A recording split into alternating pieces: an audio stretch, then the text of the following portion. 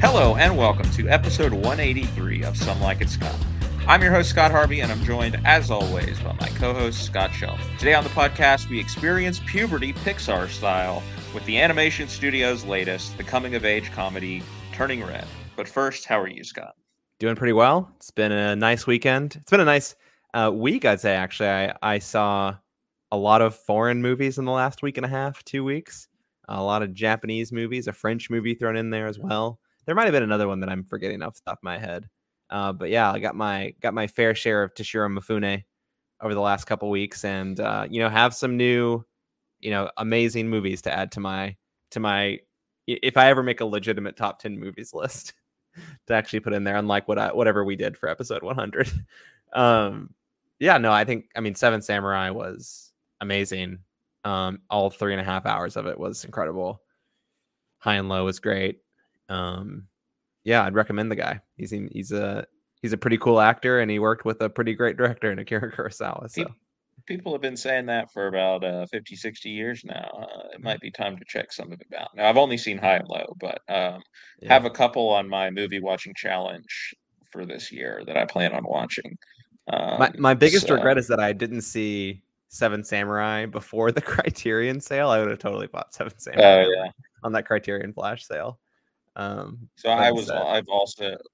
also been watching. I also watched a wonderful foreign movie this week with Paul, our friends of the show, Paul and Zach. We have a Criterion thing where we each take turns, basically giving the others a Criterion movie to watch. And so Paul just gave us Yasujiro Ozu's Good Morning, which wow, that is a delightful movie if you haven't seen it. Ozu definitely is another one of those filmmakers like Kurosawa who I need to get more into. And especially who likes to talk about Ozu a lot as his major inspiration for getting into filmmaking. Who's that? Kogonada. Yeah, well, I can totally see that, and that's what I was going to say. Is after watching Good Morning, even just from one movie, it just seems like he's very much at the same vibe as I am in terms of the type of vibe that I like from directors. So, Tokyo Story is his magnum opus, so that's the one I want to check out. But like I said, I'm also got some Kurosawa in there to watch. I think I'm going to be watching Ron, and I haven't decided what the other one I'm going to pick yet is, because there's a Kurosawa week, and I had written down Rashomon, but I might change it to watch Seven Samurai if I have the time. I think Seven Samurai is, they're such different movies. Seven Samurai is essentially a hangout movie for 2.5 hours, and then it's an action. It's the most well-regarded of all of his films. Seven Samurai. So they all have ridiculously high ratings on Letterboxd. They're all he has 3 movies in the top 50 rated films of all time on Letterboxd or something like that. The man knew what he was doing. It has often been said.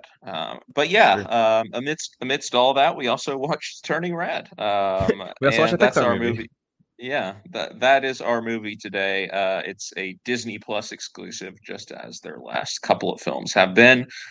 Turning Red is the story of 13-year-old Mei Lin, voiced by Rosalie Chiang, dealing with the struggles of adolescence, including a doting mother, voiced by Sandra Oh, an unrequited crush on the local gas station clerk, and the excitement of her favorite boy band soon visiting her hometown of Toronto.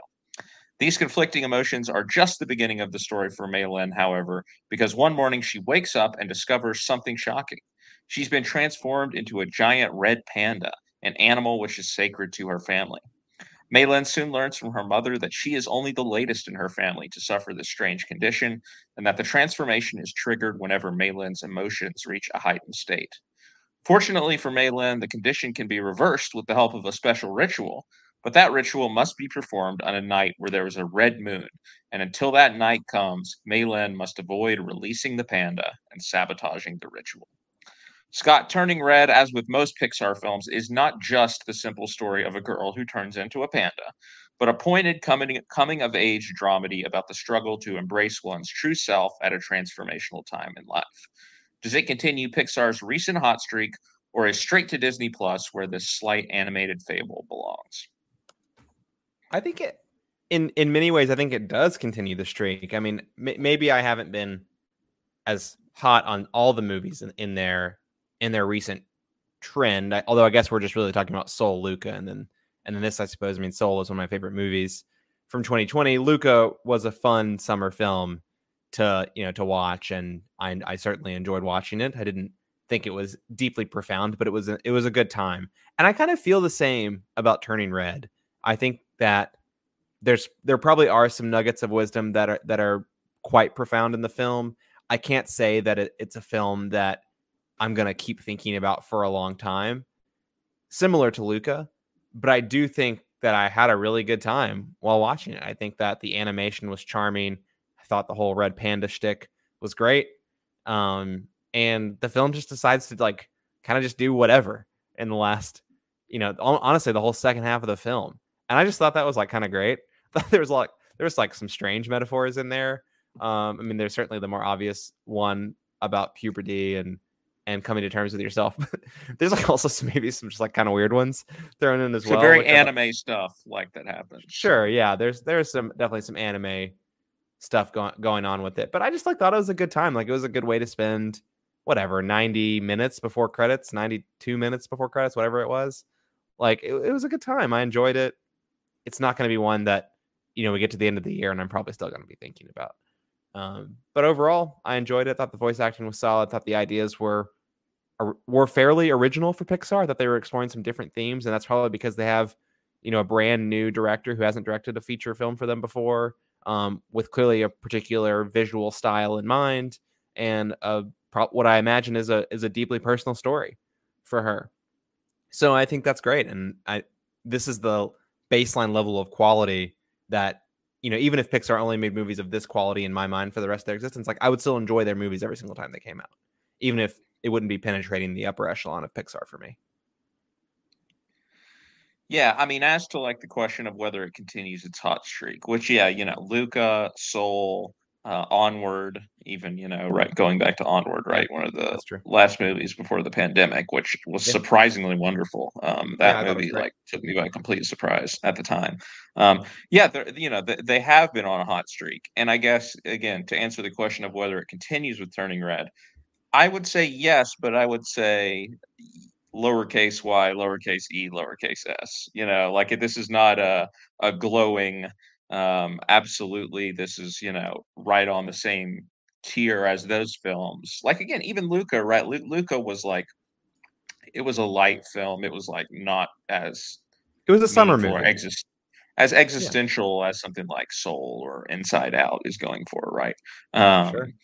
It was what it was, but I thought what it was trying to be, it excelled at. Those movies though, like Luca and Onward, the term like minor Pixar gets thrown around because I think Pixar movies are such generally so highly regarded, and like you said, Scott, like there's just like almost a baseline level of quality that you just expect from a Pixar movie. Like you flip one on and you expect you're going to watch like at least a 3.5 star movie probably. Um, Yeah, that's just what you've come to expect from them. for Um, sure. and I guess this is the one of those movies that doesn't like go significantly above that baseline level of quality at times. This is the like again they've thrown that phrase around minor Pixar to refer to like Onward and Luca, but this one is the one I think of more as minor Pixar. And I think the problem is that central metaphor of turning into the panda. I think it gets a little muddled as to what exactly it is trying to represent. Now we know it's like trying to represent growing up as a whole, I guess, like in going through puberty specifically again, for a female too. Like the gender aspect is definitely very important to the movie and what is going on. But it takes it down like several different paths. Like at first you think it's going to go towards like a period metaphor, right? I mean, turning red is Yeah, the totally. obvious connotation there.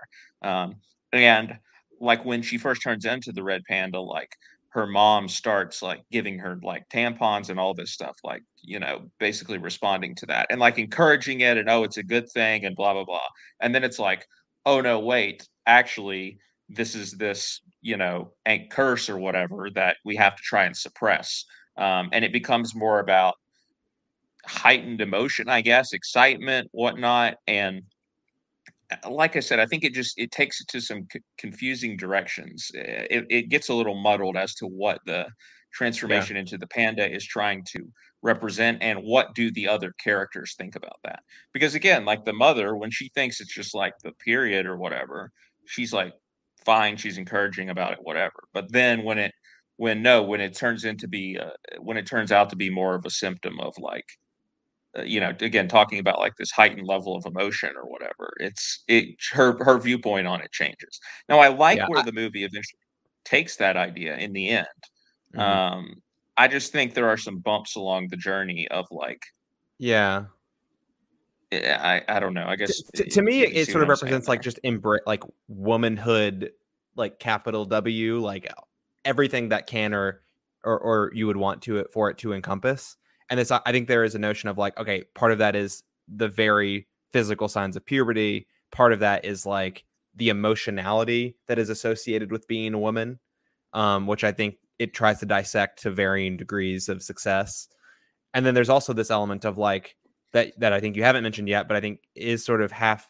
I almost want to say half-heartedly thrown in. That's this idea of like, I mean, I think one of the main character literally screams like "My panda, my choice" at at one Yeah, point, and there's this whole idea of like being able to embrace your which was womanhood kind of an and eye rolly moment, I have to say. make your own Like, choices, kind of thing. And I think that those are all fair things. Although I do totally, and that sort of all bundles up towards this like higher level idea of this panda for Mei Lin is her womanhood, and does she embrace it, or does she sort of push that down and conform to like what she believes her family or society wants her to be. And I think that there's again maybe different elements of that have varying levels of success, but I do think ultimately that's what the movie is going for. I think it gets a bit muddled if I guess we're talking some spoilers here. It does get a bit muddled when you have this notion of like her mother is like kind of ends up being, or especially her mother's panda kind of ends up being like the villain of the the movie, if villain, there yeah. is such a thing, which I And, thought muddles the narrative a little bit, but and I don't know. also, there's like a very positive, affirming message of like release your panda or whatever, Yeah, towards except who the end. you are is essentially what it is. Yeah, Yeah. but also it's like she's kind of being exploited for like the way that we see the panda being used like throughout most of the movie is like other people using it as like a showpiece, right? Like as like, oh, you need to come But to her my choice to birthday do that. party and be like the. Yeah, yes, but I don't know. It's like it's almost like it is characterizing her womanhood, if that's what we're going to say, the transformation into the panda is, as like Monetizable. some something to be, yeah, like singled out and yeah, monetizable maybe, if you want to take it all the I way mean, that to is the. literally what she's doing in Yeah, the middle third of the movie. She's yeah, monetizing her panda. which is a little bit of a strange. I don't want to go too far down that road, I guess, for a children's movie, Well, it's not but really a yeah. children's movie, but yeah. I mean, yeah, yeah, Pixar Yeah. has long surpassed like being making children's movies, but you know what It I mean, certainly asks an interesting question a about movie the about a idea of 13-year-old. like you can sell your body if you want to. Right? That very much feels like the position of the film. Yeah, which, okay. Yeah, sure, that's just a little interesting, I guess, to be putting that in this movie, but, um, It seems all to my thematically consistent though with it to well, me. all to my point again about I think it gets a little muddled, and, like, the My Panda, My Sure. Choice stuff or whatever, like, I feel like, um that isn't what the movie that isn't what I thought the movie was trying to say until, like, we got to that point at the end. Like, Yeah. I didn't really see them playing too heavily into this pro-choice type angle along the journey. I saw it more as being about the emotion, right? Because really that is what triggers the panda. And I see what you're saying about, yeah, the physical is obviously part of that, and that's why we have this stuff about her having her period and everything. Um Yeah. but ultimately, I guess I'm just having trouble with again it getting a little the physical and emotional aspects of it kind of blurring together to Yeah. where it's hard to say what the panda is kind of supposed to represent and what like the kind of contradictory perspectives that the other characters seem to have on in a way. Yeah, I hear where you're coming from. I think for me, like I said, it sort of rolls up to this like larger idea that encompasses a lot of different like sub themes around. Again, I don't need to repeat myself, but just around womanhood. And I do think like I guess I'm still trying to make sense of how the other pandas sort of play into this, because if hers was the only panda in the movie, right, the only one that you see, at least the only one that like has a role, I think it's like really, I think the message is more clear. But then when you bring in, her mother's like Godzilla panda and Well, right. stuff, like, yeah, And, it and at seems a the little bit end, weird. Like maybe it's the idea of like her panda wouldn't have been so bad if she just embraced it rather than trying to fight it. But like that's not clearly messaged in the movie to me. I don't know. it's like, okay, she finally her mom starts unleashing the panda a little bit. And then going back to like the monetization thing, right? At the end, they're like using the panda to basically like attract more people to their temple, like the temple where they are like working at, right? Like that is Yeah. kind of what we see at the end. Which, like, again, if we're taking like that as being like monetizing your body or whatever, the fact that the movie ends up with the mom and the daughter like doing this side by side is a little troublesome, I guess, if that's where we're carrying the metaphor out to. But um, yeah, so I guess my point is, and like again, her mom's an older woman, so like, what is releasing her panda in a positive way at the end? Like, what is that supposed to mean? What is that supposed to represent exactly? I joked that it was some like menopause, like full circle kind of Yeah, thing, but I maybe. don't think that that's. I don't think that that's. I don't know if that's really what the movie's going for. Yeah, I don't know either. Again, I think there are just some unanswered questions. It wasn't as clean and precise with the storytelling and the metaphor again as it could have been. So that was my overall problem, because otherwise I enjoyed it. It's a pleasant movie. You're right, it goes by pretty quickly. It's like 88 minutes, I think, if you take the credits out. I really liked the songs actually that are in the movie. The boy band Four Town, which is the boy band that she likes. Yeah, There's a couple songs that what's that making fun of? NSYNC, I'm not Backstreet sure Boys? what. I mean, I just boy bands in general, I think. I don't know that Yeah, it's supposed to be a particular one, but there's a couple songs that get repeated throughout the film. yeah. Especially towards the end, they actually like play one to like unite everyone, when they're in the stadium.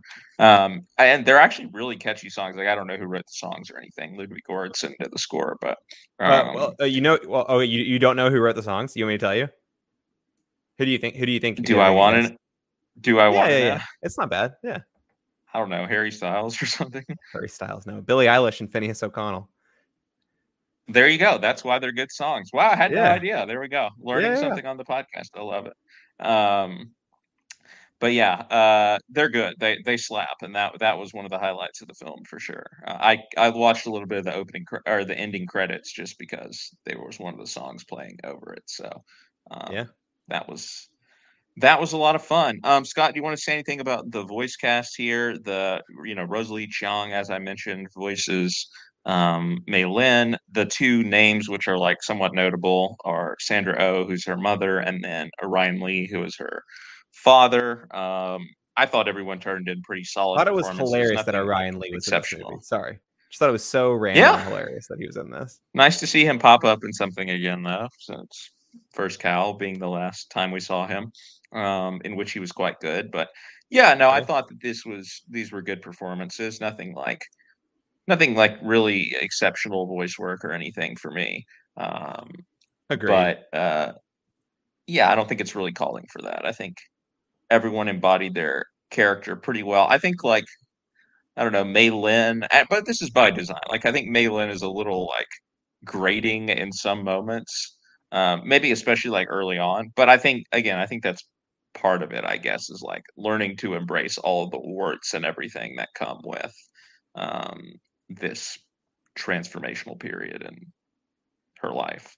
So I get, Yeah. thematically it's consistent.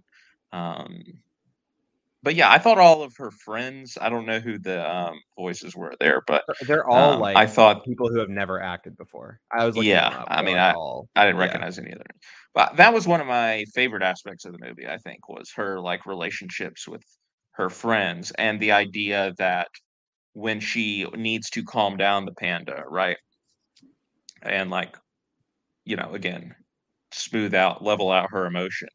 She Hmm. thinks about like the people who she cares about the most, which are her friends, and the group of friends are like I liked all of those characters. I thought that they added color to the whole thing. Um, Yeah, Even though again it's like again just twisting sort of the logic into a pretzel here of like, well, she like suppresses the panda by thinking about positive thoughts, but also like unleashing the panda is supposed to be a positive thing. um I guess maybe it's supposed to be like a balance of the two, but I think you're you're not overthinking it. she's not supposed to be going full panda all the time, I guess, is not really what the movie's saying at the end. But Yeah, you got um a panda in moderation. it just if you just play this conversation back in a vacuum, like with people not actually even knowing what the movie is, like it's going to Sure. sound Yeah. so weird what we're talking about, like unleashing Yeah. your panda and all this stuff. But Yeah. That's what it's all um about, man. yeah, anything you want to say about the voice cast, Scott? Look, nothing. I think everyone just gives solid jobs. Like no one stands out. Like Sandra Oh is probably. I mean, it was really the only noticeable voice. I mean, like seeing Orion Lee in the voice, I would never have picked him out in this movie if Yeah. hadn't looked it up. It's just solid, right? Like it's not standout, and it's not like either direct. It's not standout in a good way or a bad way, which I think is exactly what this kind of movie needs. Because I think this movie is really about the themes and the subject matter, or at least trying to be a lot more than it's about like these really sort of rangy performances, that you might see in something like Soul, where I think that the voice performances are really important to something like that. And to some extent, even a movie like Onward, I think, relies a lot more on its Yeah, voice Chris Pratt cast. was great in that. Yeah, I mean, the guy's voicing everything. It was so good in that he's voicing every animated character now, I ever. mean, he So was so look for. great and as Emmett in the Lego movies too, obviously. But I mean, the guy's Mario, for goodness sake. So he's not stopping now with his voice work. But yeah, Mario. exactly. Yeah, but I think it's solid all around. If you asked me who the standout was, I don't even think I could give you someone maybe. I mean, I guess Mei Lin in a way, but that's just it's not something that really I've even thought about that much. I mean, what take it, take that for what it's worth. It's not something that I thought about too much. Yeah, that I agree with all that. And on Orion Lee, I think the maybe the best scene in the movie, if skipping ahead to that, but Sure. is the like scene that he and like the little heart to heart that he and Malin have towards the end, because he's kind of like in the background for most of the movie, right? And it's kind Hmm. of, again, because he's like the one significant male character who's part of all this. He's kind of just letting all of it play out, letting his wife handle it and whatnot. Um, Sure. and there's a moment at the end where he watches this video of her like goofing off as the panda. And that's kind of the like crux of the movie, like the scene where it like switches into her mindset changes about the panda because her dad, Ryan Lee's character, sits her down and is like, "Hey, I actually like seeing you like this, like watching you expressing yourself. Feel like you're fully being yourself when you're this panda or whatever. Don't let people tell you that it was necessarily a bad thing because I liked seeing you like that." And then she's like, "You know what? I liked it too." And that's kind of when Yeah. things shift and we get into the third act. Um, Yep. and this whole like sort of battle that goes on at the stadium. Yeah, I could take or leave the battle, I guess. I mean the animation Oh, I thought style that was was fun. I good. thought that was hilarious. Yeah, the animation style was good in general, but my feelings on like, okay, yes, of course, they are like anthropomorphized like pandas or whatever who can talk and have human attributes and whatnot. But it's just like I don't get like excited or that involved about like two giant mystical things like just kind of beating each other up in the stadium or whatnot. Again, You say the two giant things. One of them is Godzilla sized, and the other is human sized. look, we reviewed Godzilla versus Kong last year. You remember my thoughts on that. Sure, I but would just it's say not. It's go not like listen to Malin's that panda episode. was Kong over here. It was a small panda. Well, Kong bows to no man and no panda either, so it's important to remember that. Maybe Um, major key. but no, it was fine. Like it didn't bother me or anything. It just like for that to kind of be like again, Pixar, I wait for like that emotional catharsis like towards the end. Even like the Mitchells versus the Machines, which wasn't Pixar, right? But like was a great Sony. animated movie from last year. Yeah, It had like that, like that's what I wait for at the end. And I feel like we got that right in that scene um but it's not with at the end of the her movie, dad right? and Mei Lin, but it's not the end of the movie, right? Like there's this Yeah, whole battle that happens. So that was kind of what took me I don't out of know, it man. as You, kind you of the got one standard panda action twerking. climax. The killing blow for Godzilla Panda is another panda twerking. Look, I mean, come I on, man. I am out on twerking after Glenn Close twerking at the Oscars last year. I've still not recovered from that. So, Fair enough. Can't blame you for that. yeah. Anything else you want to add here, Scott, about Turning Red? I mean, fairly short conversation, but feel like there's not a whole lot to say. Again, it's a breezy 88 minutes. It's doesn't have the amount of uh, topics to cover as we did last time with the Batman. Certainly.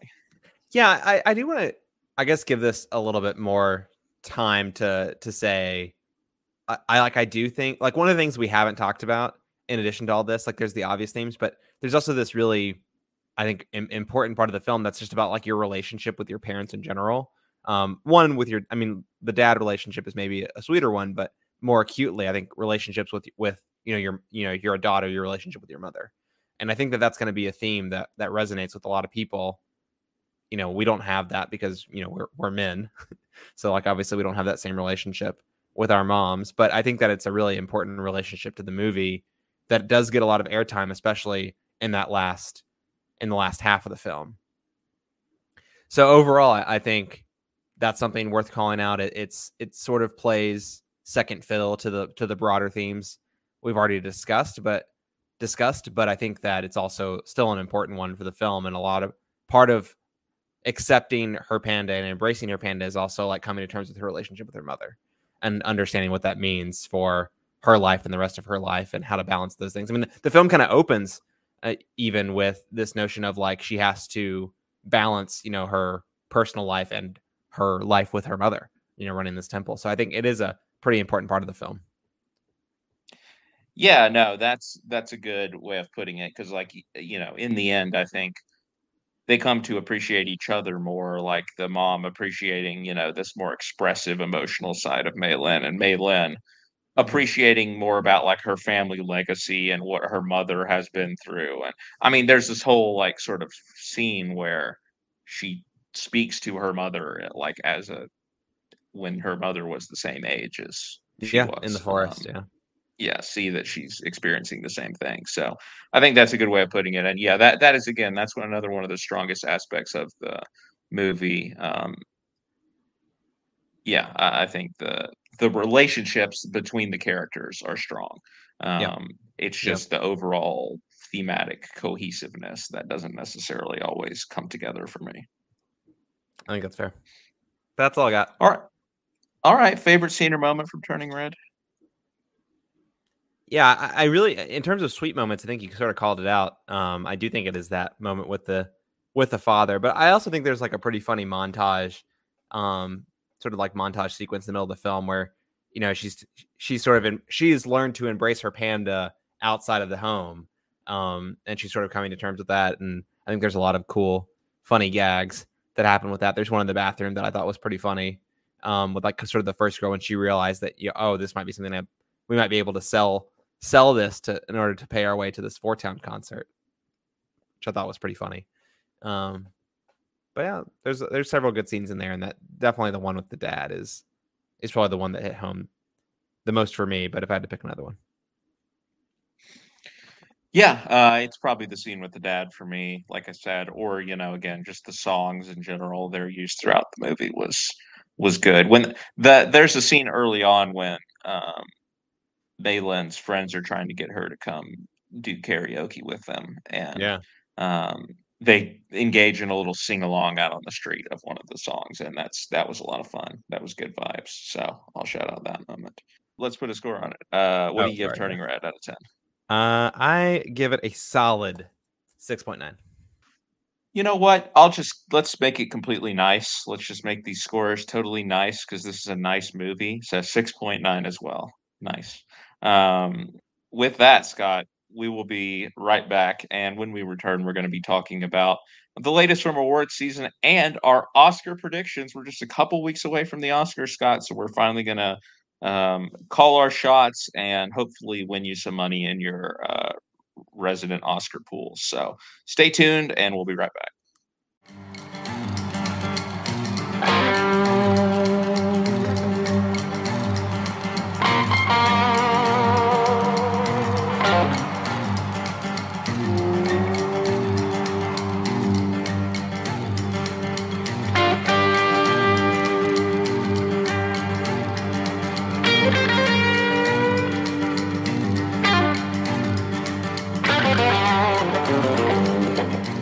Welcome back to this episode of Some Like It, Scott. Scott, we're going to spend a little bit of time doing our Oscar predictions here in a second, but I want to just hit some of the latest highlights from award season really, really quickly.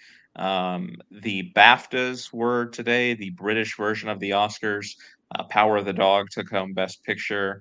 I did see that Troy Kotsur also won for Coda, Best Supporting Actor, maybe perhaps further strengthening his kind of revitalized campaign here that had it's really come alive for him in the past few awards shows. I'm not sure who won in the leading categories. Scott, Will Smith I didn't won for Best Actor, and then it was the woman from After Love won for Best Actress. Gotcha. So Will Smith, again, another one who's pretty much 100% locked in at this point, is going to win. Scott, not really in terms of Oscar implications, but just in terms of interesting implications. The Indie Spirit Awards were also last week. What people like us would probably say a better version of the Oscars, at least more universally good films getting honored. The best overall film went to Maggie Gyllenhaal for her film The Lost Daughter. She also won for director and screenplay.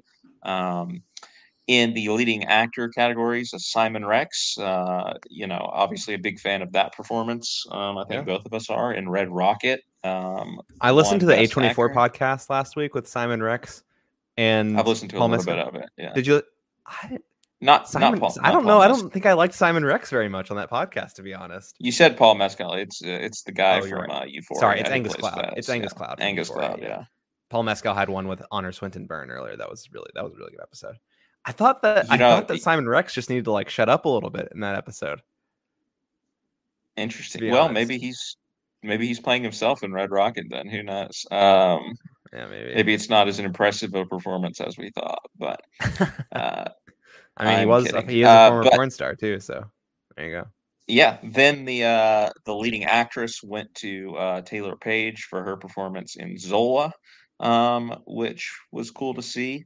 I don't recall specifically who won the supporting categories off the top of my head. I think Troy Kotsur did win for Best Supporting Actor as well. But a special award was given to Mass, which I liked seeing. That was cool. Just recognize. I don't exactly know what the criteria for the award was, but the whole cast and Fran Kranz were there and they accepted the award. So that was great as well. Indie Spirit Awards, they're doing it right. Ruth Negga won for Passing. Ruth Negga, that's right. So yeah, a lot of four great performances that won there in the acting categories.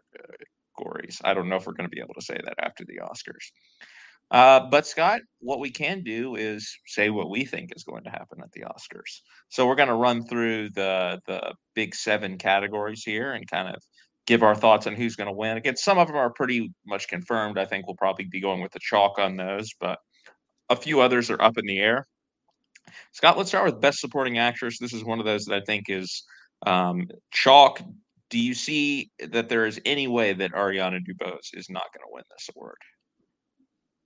In Best Supporting Actress, I think that there is approximately 0% chance that anyone else wins this award besides Ariana DeBose. And I'm sorry, it blows my. I mean, it was a really good performance. I think it's the 3rd or 4th best performance in the movie, which is what blows my mind the most, probably, about this. So I think it does feel pretty as locked as Will Smith is and to win. But maybe even more so than Will Smith. I feel like I'm just a little bit surprised that it's just such a clear. It seems so clearly painted on the wall at this point, which I'm just a little surprised by. Yeah, I mean, I agree with you. Like it's a little disappointing, not because it isn't a good performance, but because again, like I said a couple weeks ago, we've seen this performance before. I feel like from Rita Moreno. Like I don't, It literally won not an to be award before. not to be disrespectful, but like I don't know that she was doing like a whole lot different. It's a great performance. It's also maybe a great character. Maybe that's what we're learning from this. Sure. But I also hope that this is not them like saying West Side Story, we're going to throw you, this is your award, right? That congratulations, you win. Because I mean, I think it deserves some technicals. I think it deserves costume design. I think it deserves cinematography, if we're being quite honest, for Janusz Kaminski. I think it does Maybe. deserve some below the line awards. For me, it's hard when so, you're up against like Dune in all those categories. it is, but I don't know. I kind of think the cinematography might be more impressive in West Side Story. I don't know. Man, they don't have any giant The sandworms in West Side Story. That's the big thing the missing. world building and everything is amazing at Dune, but like I don't know. The visuals in West Side Story are just more my kind of visuals. I guess that's ultimately what it comes Sure. down to. They're so like alive and vibrant and everything, whereas It's Dune it's has all it's this great like cinematography. neutral brutalist stuff going on. Yeah, but it's great for like what it is doing, obviously. Yeah, I think both Dune and West Side Story are fantastic. I mean, you're not going to hear any slander from me about West Side Story cinematography. Although, Yeah. who's going to win costume design, Scott? I know we're not doing this one. Is it going to be Cruella? Is Cruella going to Is win it gonna be costume design? Cruella? It could be. I think didn't it win at something else recently? I think it won the whatever the guild is, whatever the guild I awards are for that. mean, I think it Cruella is a won. movie built around costumes and needle drops, Yeah, basically. So but it's not as they don't period have an piece like award for Cyrano is. needle drops. Yeah, but I don't know. There's some good candidates in costume design because I mean, what Dune is in there too, right? I mean, I think Dune has Yeah, good Nightmare costumes, Alley and West Side obviously. Story are the other Nightmare two. Alley, sure. Um, yeah, I think I'd still give it to West Side, but it's a good category for sure. Yeah, Um, Also, Jane Campion just won the Critics' Choice Award for Best Director, so good for Jane Campion. But we'll get there in a moment, Scott. Best Supporting Actor. sure. It's a two-horse race. It's Troy Kotzer and it's Cody Smith McPhee. Scott, do you stand by your prediction that Cody Smith McPhee is still in the driver's seat? I don't know. I'm wavering. I've wavered over the last week. I don't like to say I told you so, but Do I stick with it to be interesting?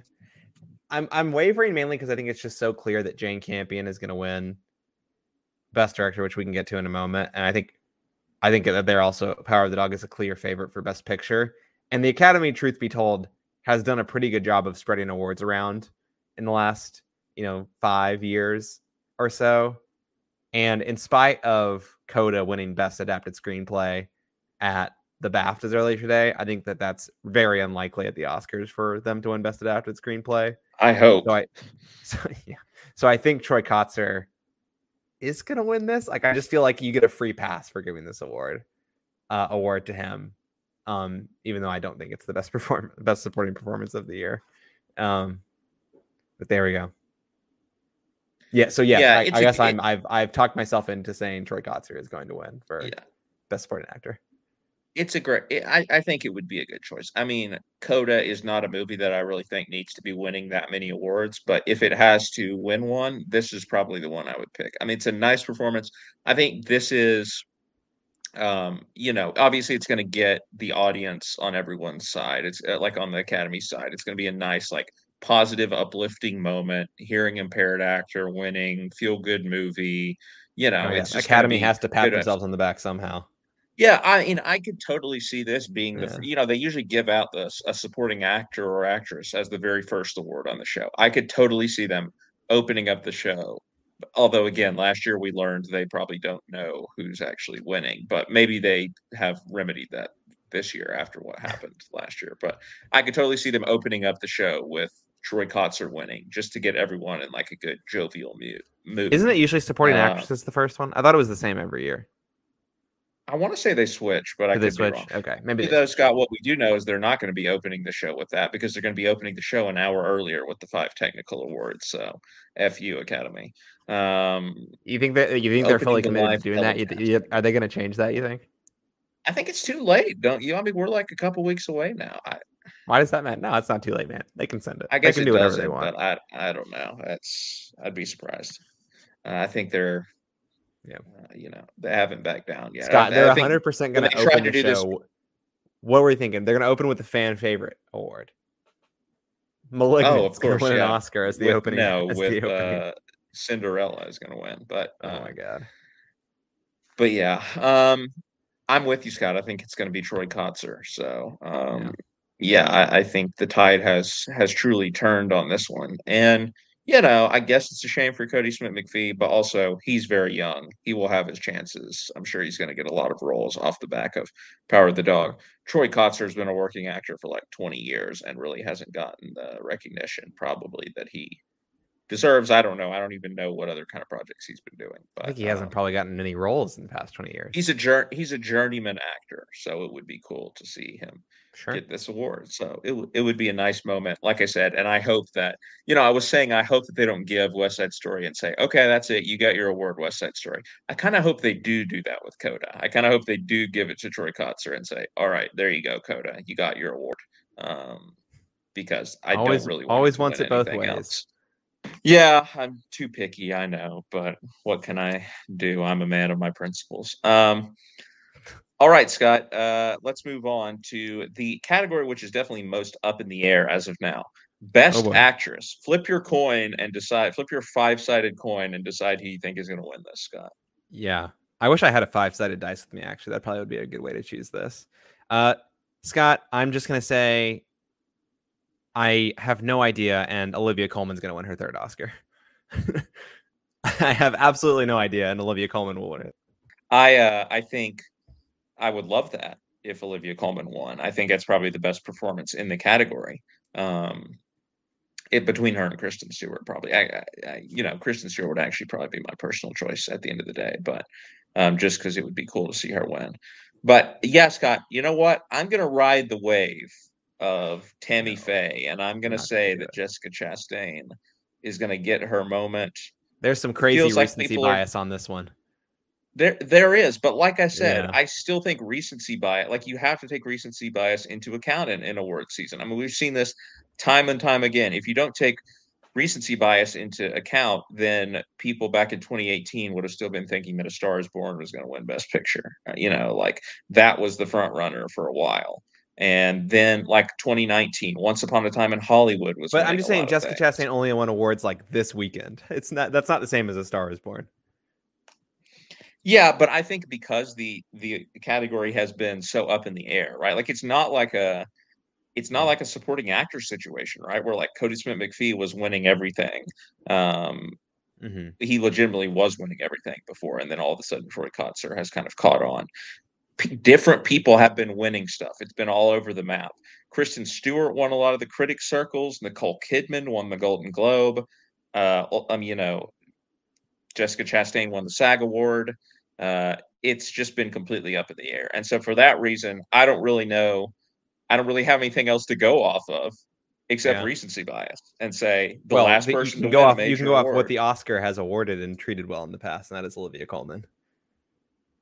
Sure. And I'm not counting her out, certainly. I'm not counting anyone out, really. But I'm just making an argument for her. I'm not saying you are. I'm just yeah. And that's a fair argument. I just think she hasn't won anything, so it would, I appreciate you going out on a limb. I think it's a bold claim, maybe. Again, the only thing bolder would be Penelope Cruz winning this. But, yeah, probably. I don't know. Does Kristen Stewart have any chance? Do you think? I do think she has a chance, but I don't think it's going to happen. Okay, well, don't care. I'm encouraged to see that. And The Power of the Dog has just won Best Picture at the Critics' Choice Awards. So there you go. Best actor, Scott. Sure. Who is going to win this? Is it Will Smith? I mean, any chance he doesn't. Doesn't Last seem year, that this way. was the big shocker award, but I think, you know, even still, like you could see how they got Anthony Hopkins. I don't know that there's any other possibility that I can really see this year like that. Yeah. Last year was such a weird year. I can't even. I mean, you say you could see it with Anthony Hopkins, and I could.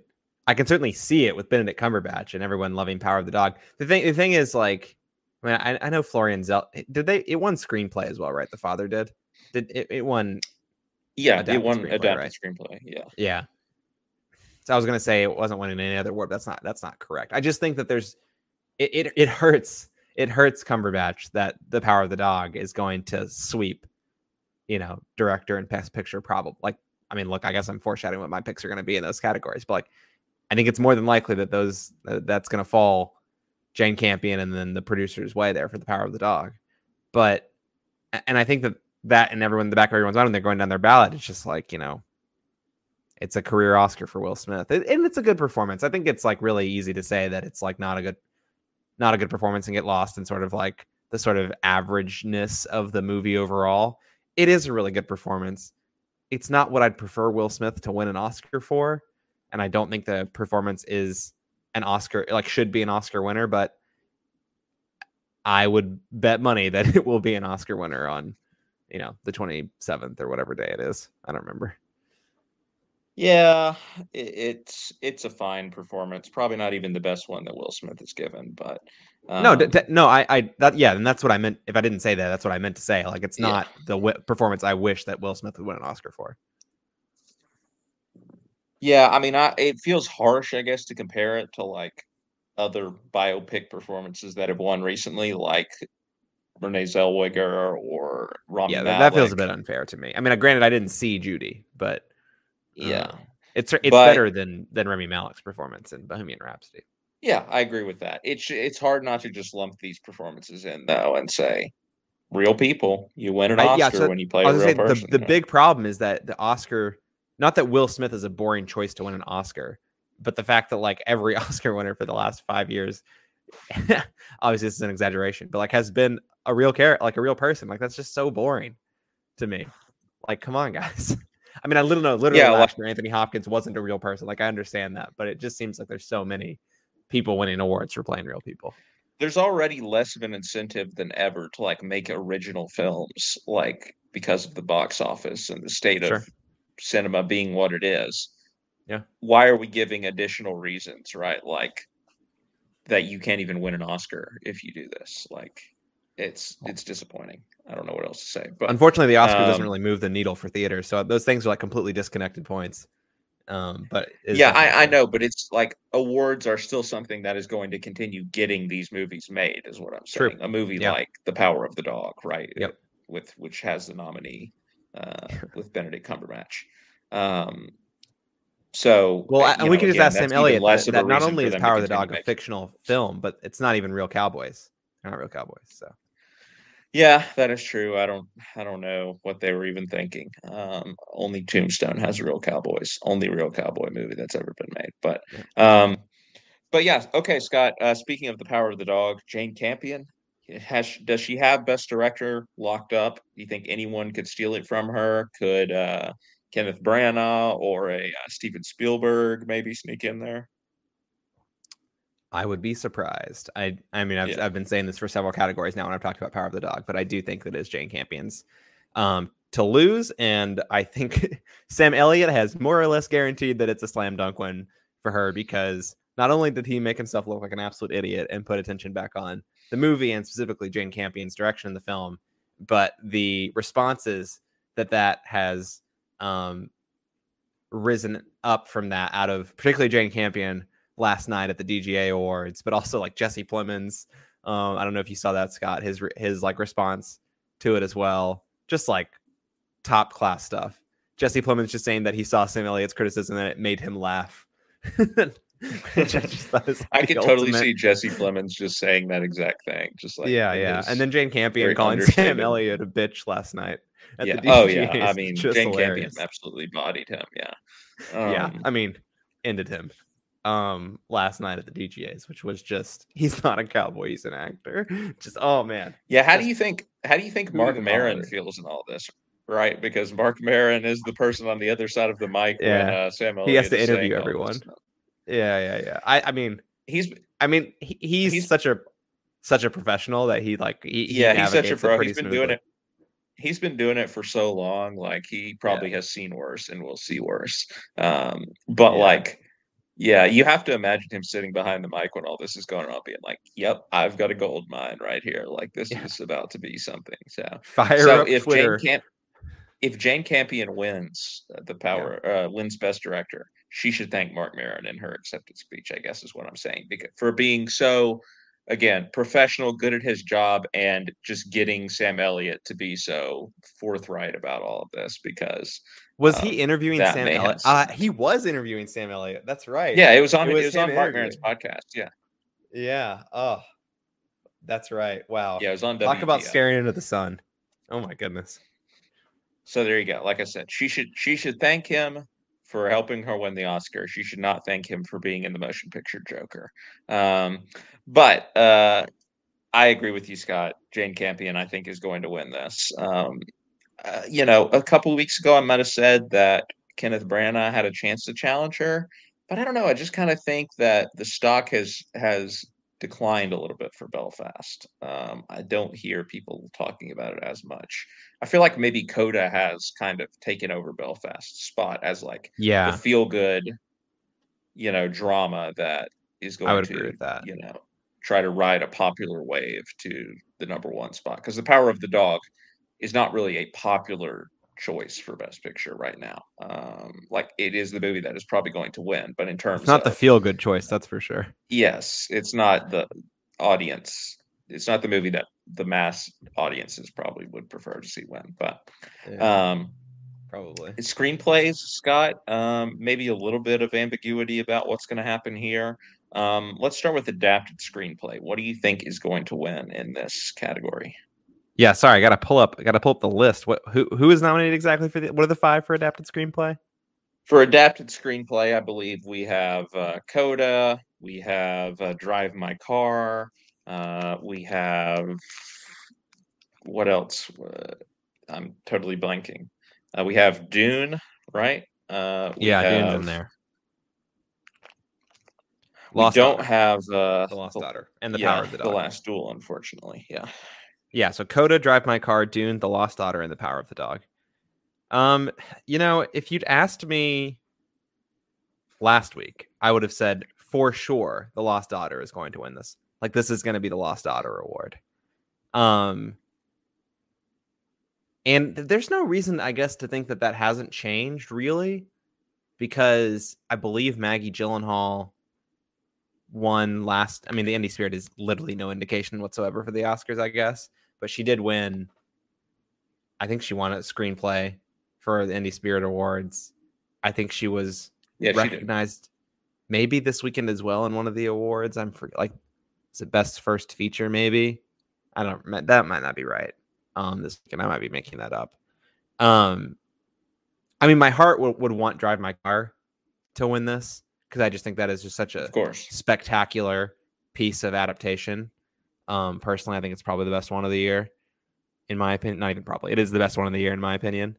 But then there's Coda, which won Best Adapted Screenplay at the BAFTAs earlier today, which gives me pause. But I'm gonna go with The Lost Daughter. I'm gonna do it, and I'm basing this mainly again off of the fact that I think the Academy will spread awards around, and so I don't think The Power of the Dog is going to win adapted screenplay, although I could be wrong. I don't think Coda is the right pick for this, personally. I think it's gonna win its award with Troy Kotsur, and I just think The Power of the Dog, again, winning those 2 big awards, I think it's gonna take it away from its chances at other ones further down the list. Maybe I'm putting too much stock into that, but I think that's true. If Dune wins this award, Scott, look, I'll be happy. It was my favorite movie of 2021. What a weird choice to not nominate Denis Villeneuve, but then award him an original best adapted screenplay. Like, I'm glad Denis Villeneuve would get an Oscar, but just like what a weird way for that movie to get a major Oscar.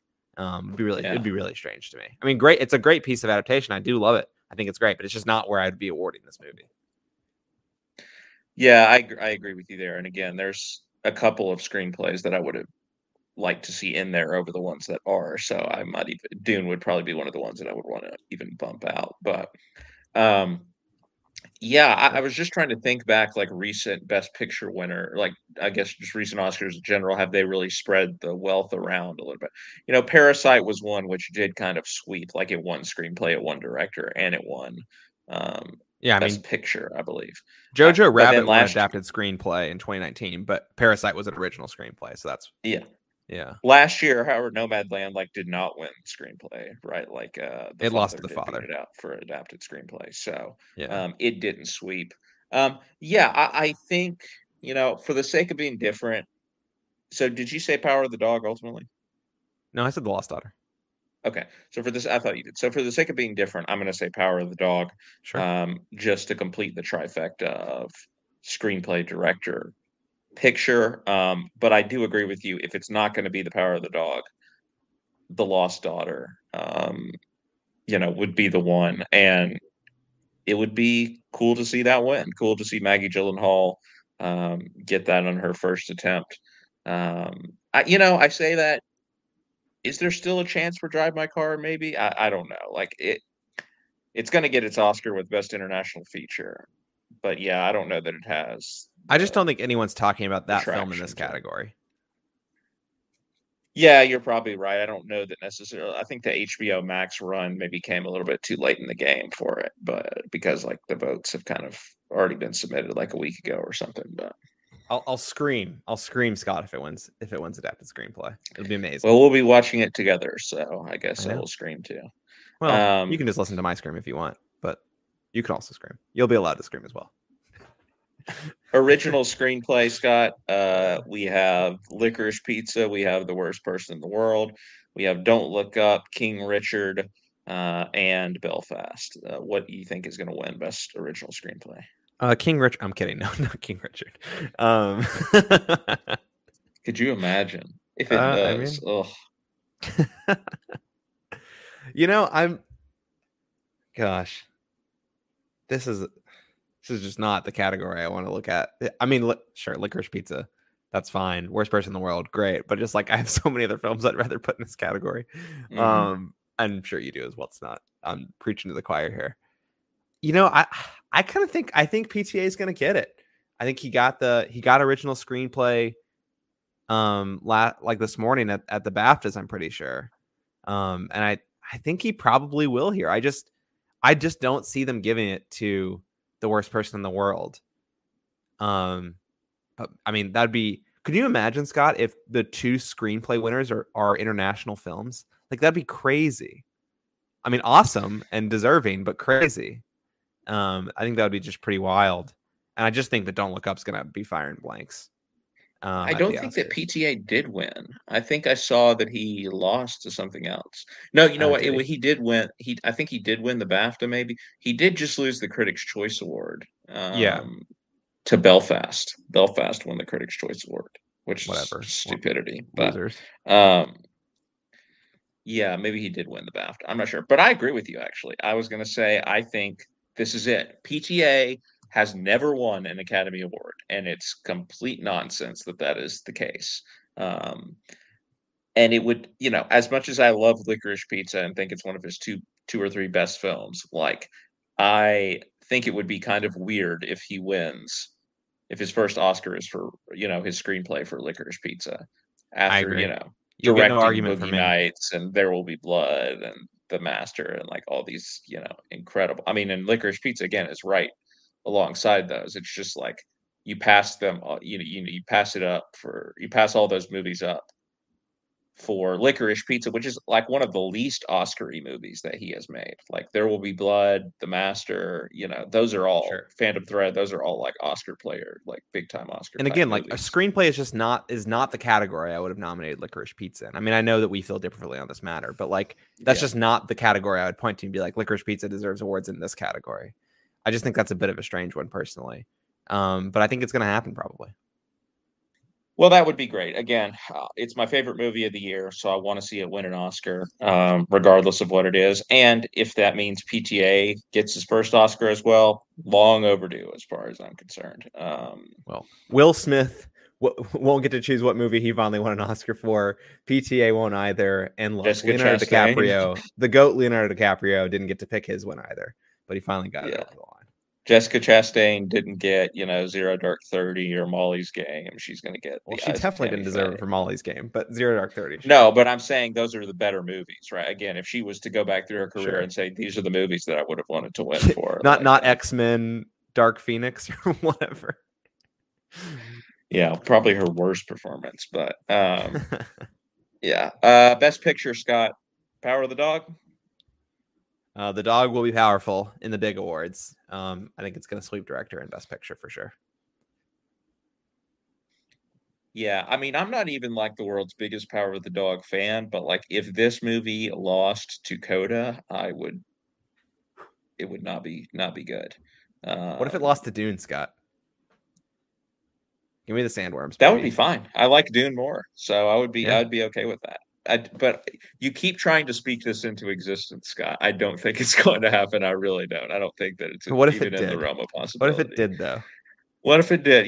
We order another pizza and we let the night ride. What if Nightmare Alley wins Best Picture? I mean, let's be reasonable, Scott. Okay. If Nightmare Alley won Best Picture, I think they might legitimately never have the Oscars again if that happened. No. I think that would just they won't Golden Globes it. I don't think. Guillermo. I guess they technically had the Golden Globe Awards this year. Second straight Best Picture win.